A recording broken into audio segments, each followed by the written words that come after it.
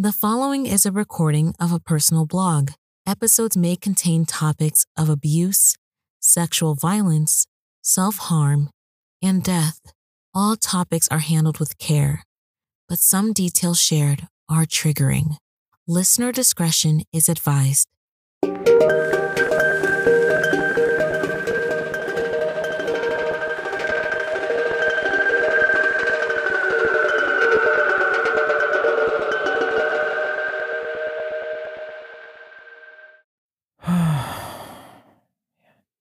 To understand what switching is like when you have dissociative identity disorder, you have to first remember what it's like to lose a memory, which, to be 100% honest, is really ironic. Remembering the time you lost your memory. Right now, I'm recording in a place that is exceptionally comfortable for me, a place that I've been for a very, very long time, and that I would spend alone with my alters. So, not exactly alone, but either without my partner or a friend or family. And that's my bed. I, a lot of the time, would play on my bed, sleep on my bed, eat on my bed, and I would use it to sit on while playing video games. And so my bed would turn into a couch and sometimes a table, depending on how much paperwork I needed to lay out. Or if I was organizing something, it'd become my desk. Or if I was building a Gundam, it would become my workbench. Or if I made Tamiya, anything really. My idea of a bed is my comfort place. And it is not used solely for sleeping like it should be, from what I understand. And having your bed be your place so that way you can go to it and fall asleep is the healthier thing. But for me, I had so much insomnia and my personality is making my brain run a million miles per hour. I would do a lot of crying in my bed, silently, hidden, alone with Damien. And so I've had a full gamut of emotions in this spot, in this place, which is my bed. And when I say my bed, I don't mean literally the thing I'm laying on right now. I mean any place that I would have a bed, whether it be a hotel room, my grandparents' house, a friend's house, a sleeping bag, a tent. Just that place I would lie down and go, I'm not going to participate anymore in the day. And I'm going to spend my night in this one spot. As a kid, staying up in bed in this one spot, a lot of the time involving having a Game Boy Advance with a light on it, or a Game Boy with a light on it. And I would play throughout the night as much as I can, whether it be Pokemon or Advance Wars, just something to make it so that way I didn't have to think about the pain. But it's also in this spot where I would have a lot of moments where I would be in pain. And that's why I chose to record this while I laid in bed. I have very comfortable pajamas on. My cat is cuddling with me. And I am very comfortable. Because the things I want to try to share with you are very painful. And I still have a bit of shame with them. But this is what a switch is. It's when I'm no longer, as the host, Armand, and I dissociate so much that I go unconscious, and a personality will then take over my body, our body, and present themselves and do whatever they want. But Over time, they didn't do whatever they wanted. They were just trying to figure things out as much as I could, because their memories and my memories become so fractured and so broken that it's like watching a movie at 3 times its speed. And now and then the TV would just turn off and then turn back on. And sometimes it would rewind or fast forward or skip entire scenes. And at the very end, you don't really have the experience of watching a movie. You have the experience at looking at these tiny little windows of some narrative that's not only blurred, but out of order. And you have to ask yourself, do I want to be a detective and figure this out? For some people, it's so exhausting they don't. They don't figure out what happens during that point in time. They don't go out asking people, who did you talk to? What name did I say I had? Are you okay? Do you think that was me? And I'll be honest, I hate those questions because I never want to be absent. I'll always be okay with saying, I don't know. I don't remember. I think I may have switched, but I don't want to press on it because ultimately it reminds me of how much out of control I am. So let's start. How do you remember losing your memory? Let's say you wake up, you have breakfast, and even though it may have been 5 hours later, somebody asks you, what did you have for breakfast? And you tell them initially, I had eggs. And then you realized you've been out of eggs for a week now. You're just remembering the last time you had a good breakfast. And then you go, no, wait, I didn't have eggs. And all of that happens in a millisecond. That tiny little thought of correction. And so you correct and go, I didn't have eggs. I had cereal. And then you remember, you've been having cereal for the past 4 days. It's the only thing you've been really eating because you haven't been able to get new eggs. And then another millisecond of thought happens, and you realize that you've been out of milk for a month. And then it dawns on you. You had normalcy in your life that you can call back on. But that morning, regardless of whether or not you had the eggs or the cereal, wasn't actually the thing that you did that morning. What you did that morning was not have breakfast. And when somebody says the word breakfast to you, all you could think of are the times you had breakfast, not actually go, what did I do this morning? It's remembering false memories. It's also going, well, I know what I did after that, and I know what I did before that, but that part in the middle is really blurry. It's kind of like remembering what you did back when you were a kid, or maybe what you did in a semester. I could be asked, Armand, what did you do junior year of high school? And I can definitely tell them what I did my senior year. That was noteworthy. I can definitely tell them what happened to me my sophomore year.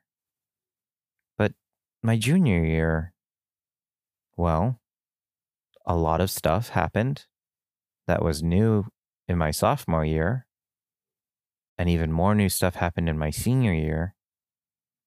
But if you ask me about a specific semester in my junior year, I'm not going to have that accurate information. I'm 34. That was a long time ago. So when you ask me, what did you have for breakfast? My brain immediately goes, that was a long time ago. And so you just feel like you have the missing information. And then you remember, get this creepy feeling that has been your memory your entire life. The way you hide that you have a memory disability, the way you hide the fact that you can't really remember anything is by telling the truth and telling them what you do know as a fact. So when they go, what did you have for breakfast this morning? Why not just say, I don't really remember what I had breakfast for this morning, but I'm guessing it's nothing because I'm really hungry now. And then you'll get a laugh. And that's it. The information that they asked for was negated. If I had a doctor ask me what did I have breakfast for this morning, and it was a memory test or, I don't know, maybe it was just light conversation, I would definitely have to just tell them at the get-go, I have DID. I have no idea. And so you learn to live in the now. And it's so ironic when you're freaking out about something and you're thinking about your past and your future, and somebody tells you, live in the now. Don't think about the future or the past. I literally can't. That's horrifying. I've been stuck in the now for so many years that I don't know who I am. Don't tell me to do what I've been doing exceptionally well because I got no other option. But that's harsh. That's mean. They don't know you have DID. They don't know you have a memory disability. They want to help you. They want you to feel calm. And they want you to, maybe let go. So, you have bits and pieces, and you decide to be a detective, and you decide to try to figure out what was that story. And so I'd like to share with you one of the times I had to be a detective.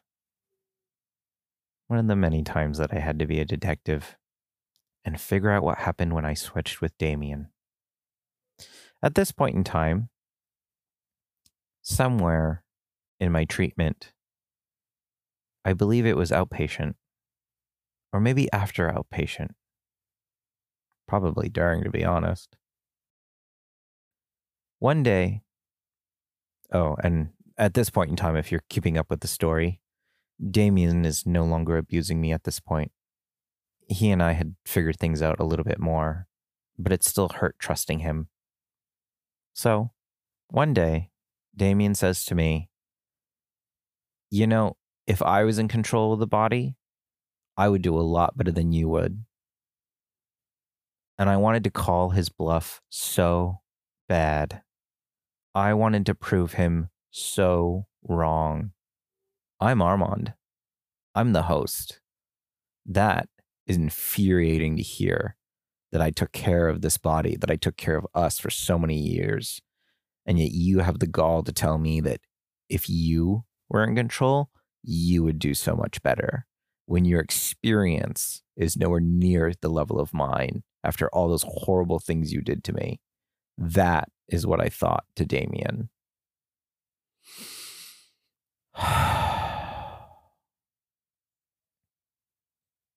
But I was feeling hopeful. I was hoping I was wrong. So, for the first time ever, I voluntarily switched. I ended up dissociating so much.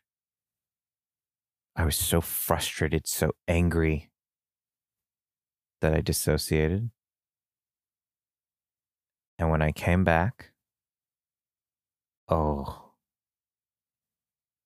my God, the movie, the fast forwarding, the TV going in and out. Oh, what a god awful story. I had to talk with Nikki, my partner. They told me that they talked with Damien in the morning and that he left.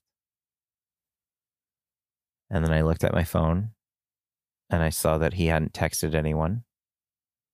I saw that he got no phone calls. So he didn't have a stranger to talk to. And on top of that, I found a knife in my hand. And it was a small knife. Definitely looked cool. Maybe something Batman would have. But why the fuck did he buy a knife? What made him think owning a knife would do anything for us? For me? And so I woke him up. I go, Damien, where did you get this knife? And so he tells me that he was on the pier and there was a shop nearby and they sold knives and he saw it and he figured that if we were going to get jumped or that if people were going to steal from us, that it would be better to have the knife to defend ourselves. And I said, that's a really good fucking excuse to go, well, I had the knife on me, so I could just cause more violence. And he was embarrassed.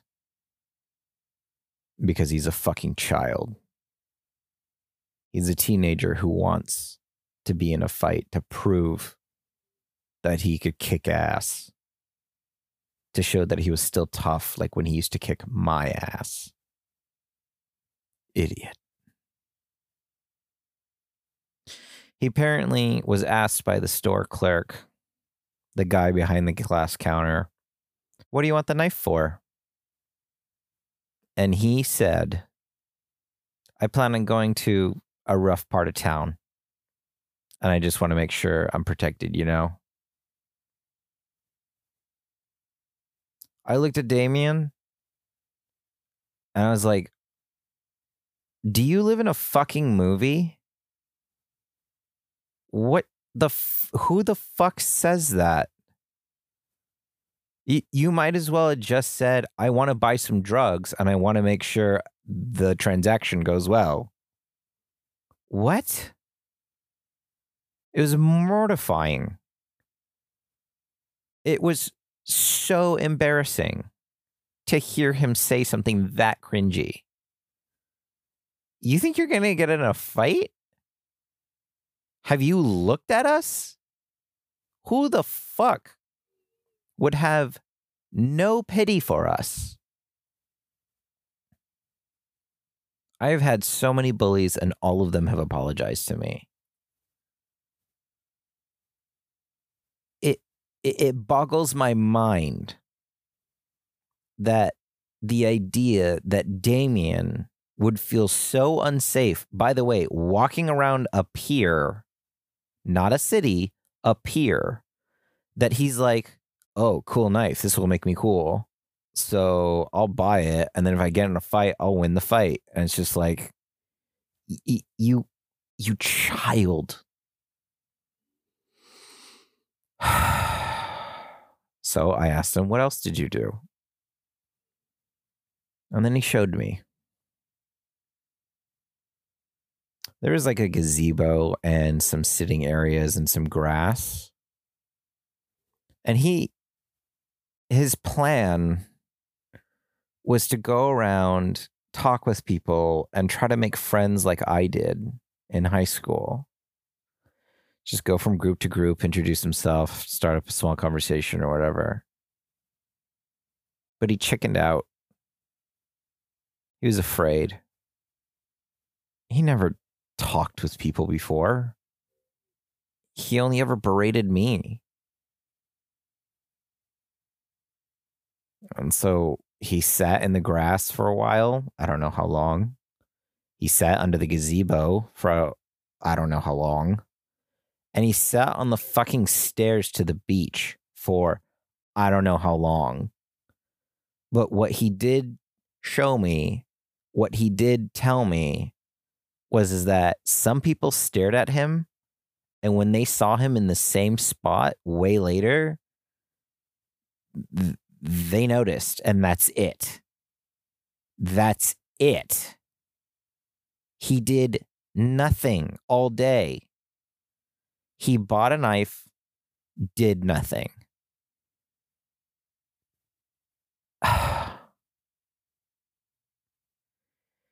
And he had the gall to fucking tell me that he could be a better host.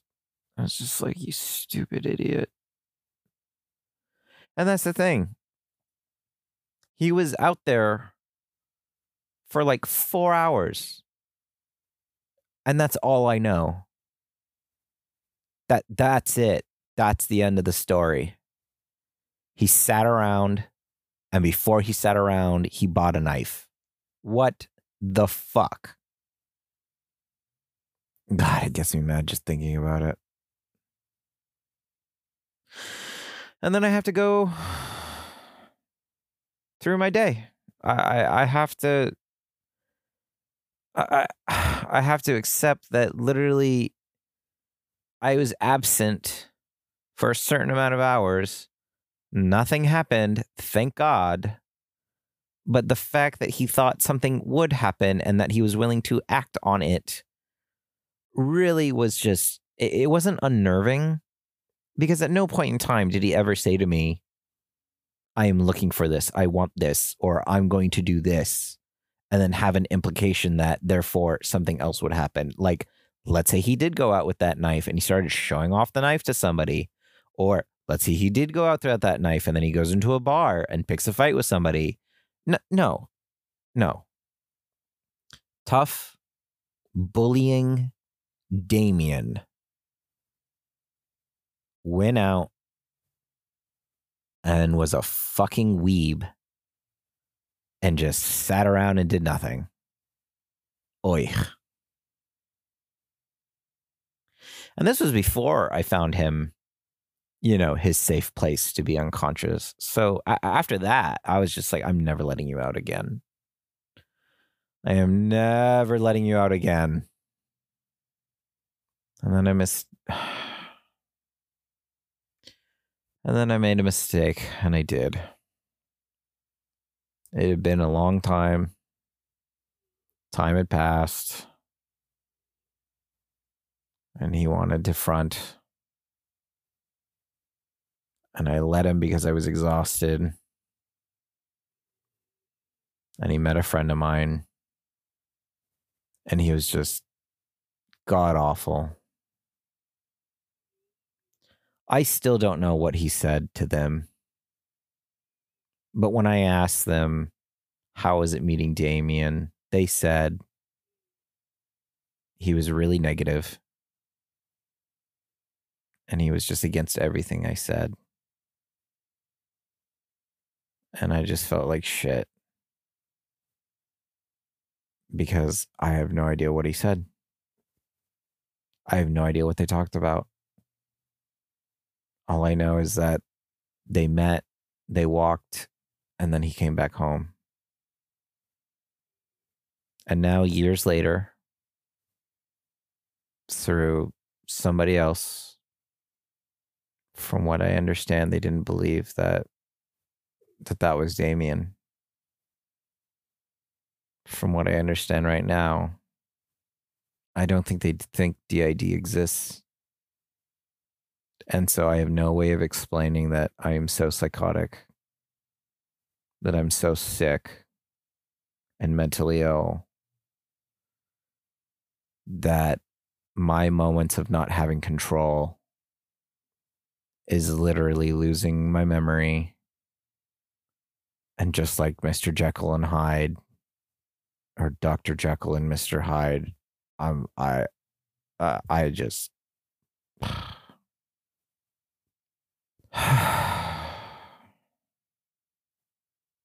the thing about being the host and the thing that fronts in the system, by the way, that's what we refer to ourselves as, a system, a grouping, a they, them. It hurts that I always had to be the one to protect and to be the adult and to do the right thing. And it was hard because some systems,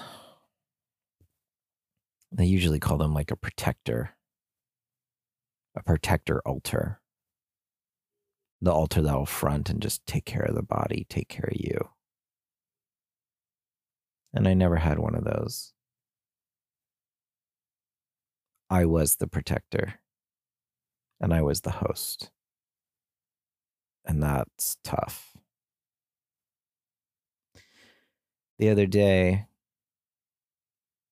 I woke up and I tried doing something and it ended up being a dream. And I woke up again and then I was stuck and I was like trapped in bed. And then I woke up again. And this time I was actually awake. Just a dream within a dream within a dream. And it's like my dreams are just restarting over and over and over again. And it shook me because once I woke up, I didn't know whether or not I was actually in reality or if I was in another dream. And then I had a prevision. And I saw something I hadn't seen in a long time. And so I rushed out of bed, checked to see who was home. And then I had to be detective and figure out, were those dreams or did I switch? I found out they were dreams. And I was really, really thankful. So I took my emergency med, got up, got ready for work, went to work, and had a very hard time because I was so exhausted from figuring out whether or not I was in reality, to figure out whether or not I had a new personality. It's one thing to have a dream and not know whether or not it's real. It's another thing to have a daydream, and then when you come out of the daydream and you do think it's real. This one, I'm going to give you a warning on because I don't like it. One vision that I had, and this is the stage before I switch, before I need to switch, because I can't control it, but I can put myself in the conditions to make it easier to happen. But I didn't want to happen in this situation. I had received a phone call from my aunt after watching the news on the television. And on TV, there was a plane crash, and they were assessing on whether or not there was any survivors. And the flight had my parents on it.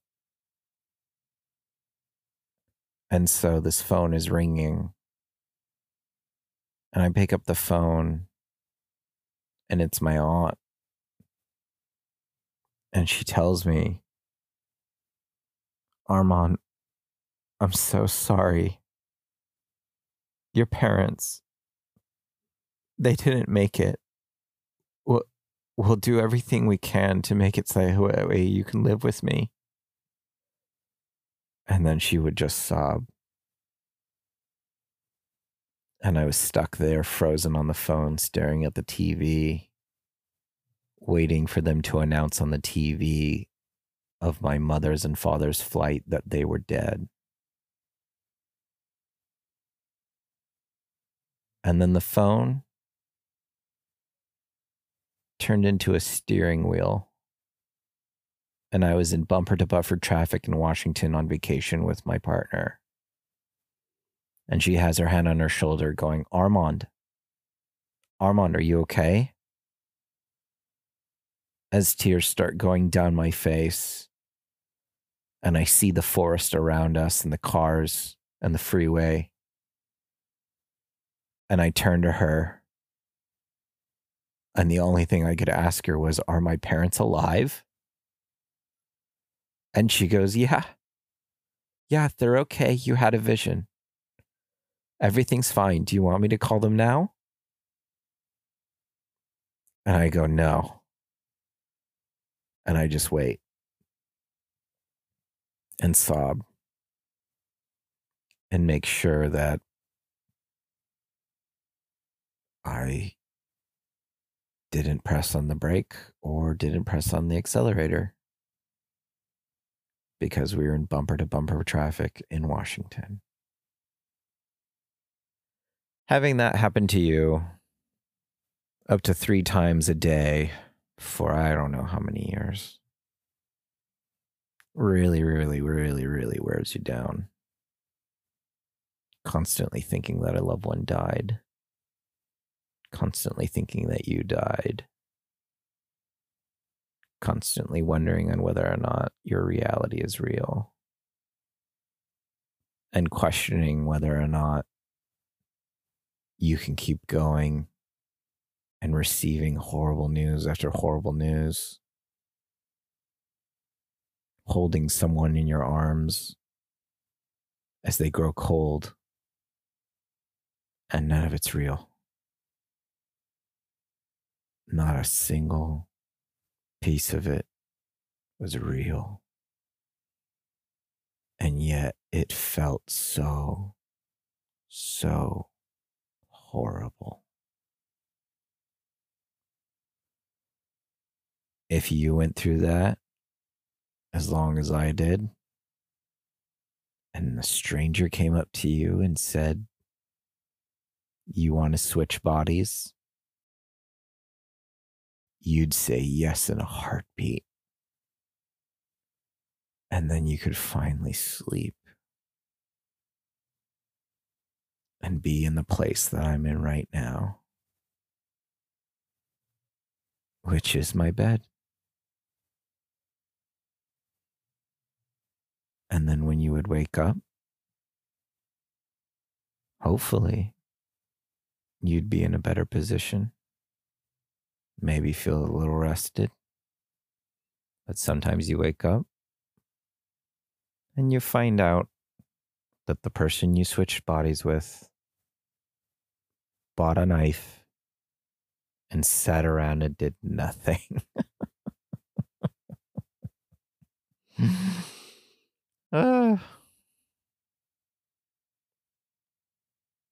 One time I switched with Bernie, and he was so scared.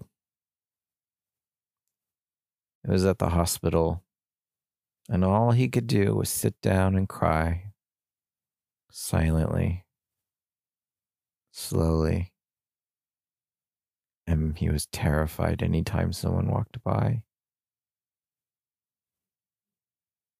He kept begging for me to wake up, but I couldn't switch back with him. We were both stuck there, me watching him. And then finally the crying stopped, and I wasn't looking at him anymore.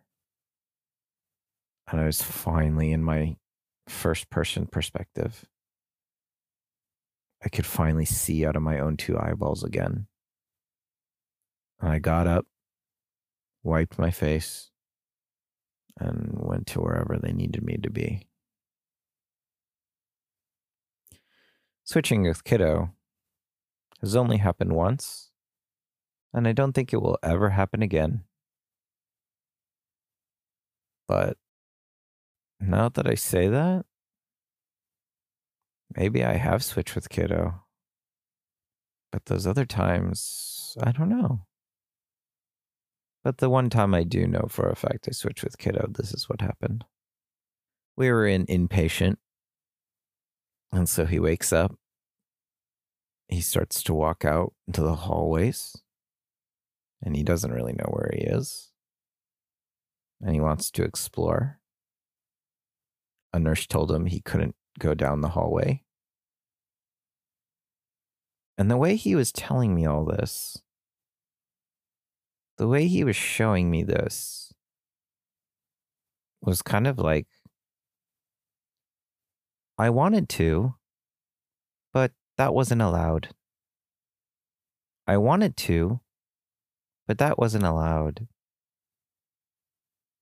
And so the nurses took his vitals, wrote down notes, and then he played Game Boy. And then he went back to bed.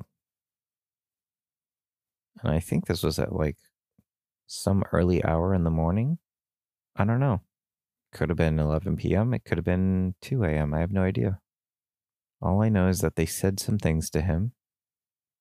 He cooperated, played Game Boy, went back to bed. And I don't know exactly what that looks like. One time, out of many times, I forgot about someone who was really special to me. Their entire existence gone. I met them at my partner's reunion, high school reunion. And they go, "It's me. Don't you remember me? You're kidding, right?" And the person that I was with at the time, I had let them know I've lost most of my memory from high school. If somebody doesn't understand that I can't remember them, will you please help me? And he said, sure. And so we both stood there trying to explain to her how I couldn't remember her at all. And that was quite a few years ago. And today, I finally remembered her. She was a dancer, pop and lock. She was someone very special, really smart. And so she took me to her dance club where I learned to breakdance. And I wouldn't have known breakdancing without her. She was also a very close friend of my sister.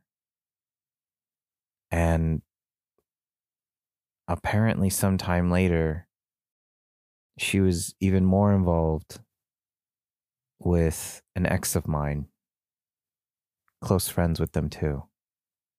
And remembering all that today was really shocking.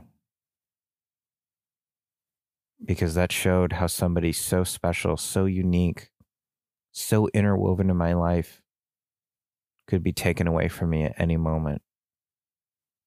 But don't worry about it. Just live in the now.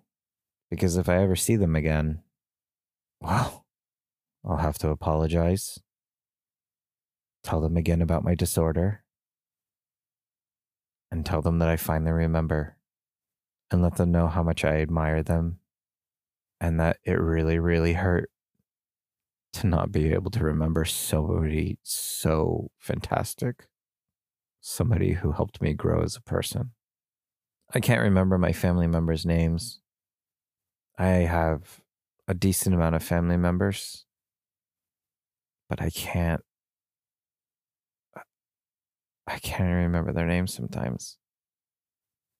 So if you want to know what it's like to not remember, just live in the now.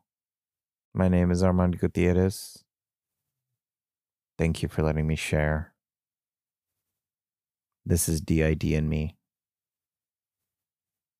Talk to you soon.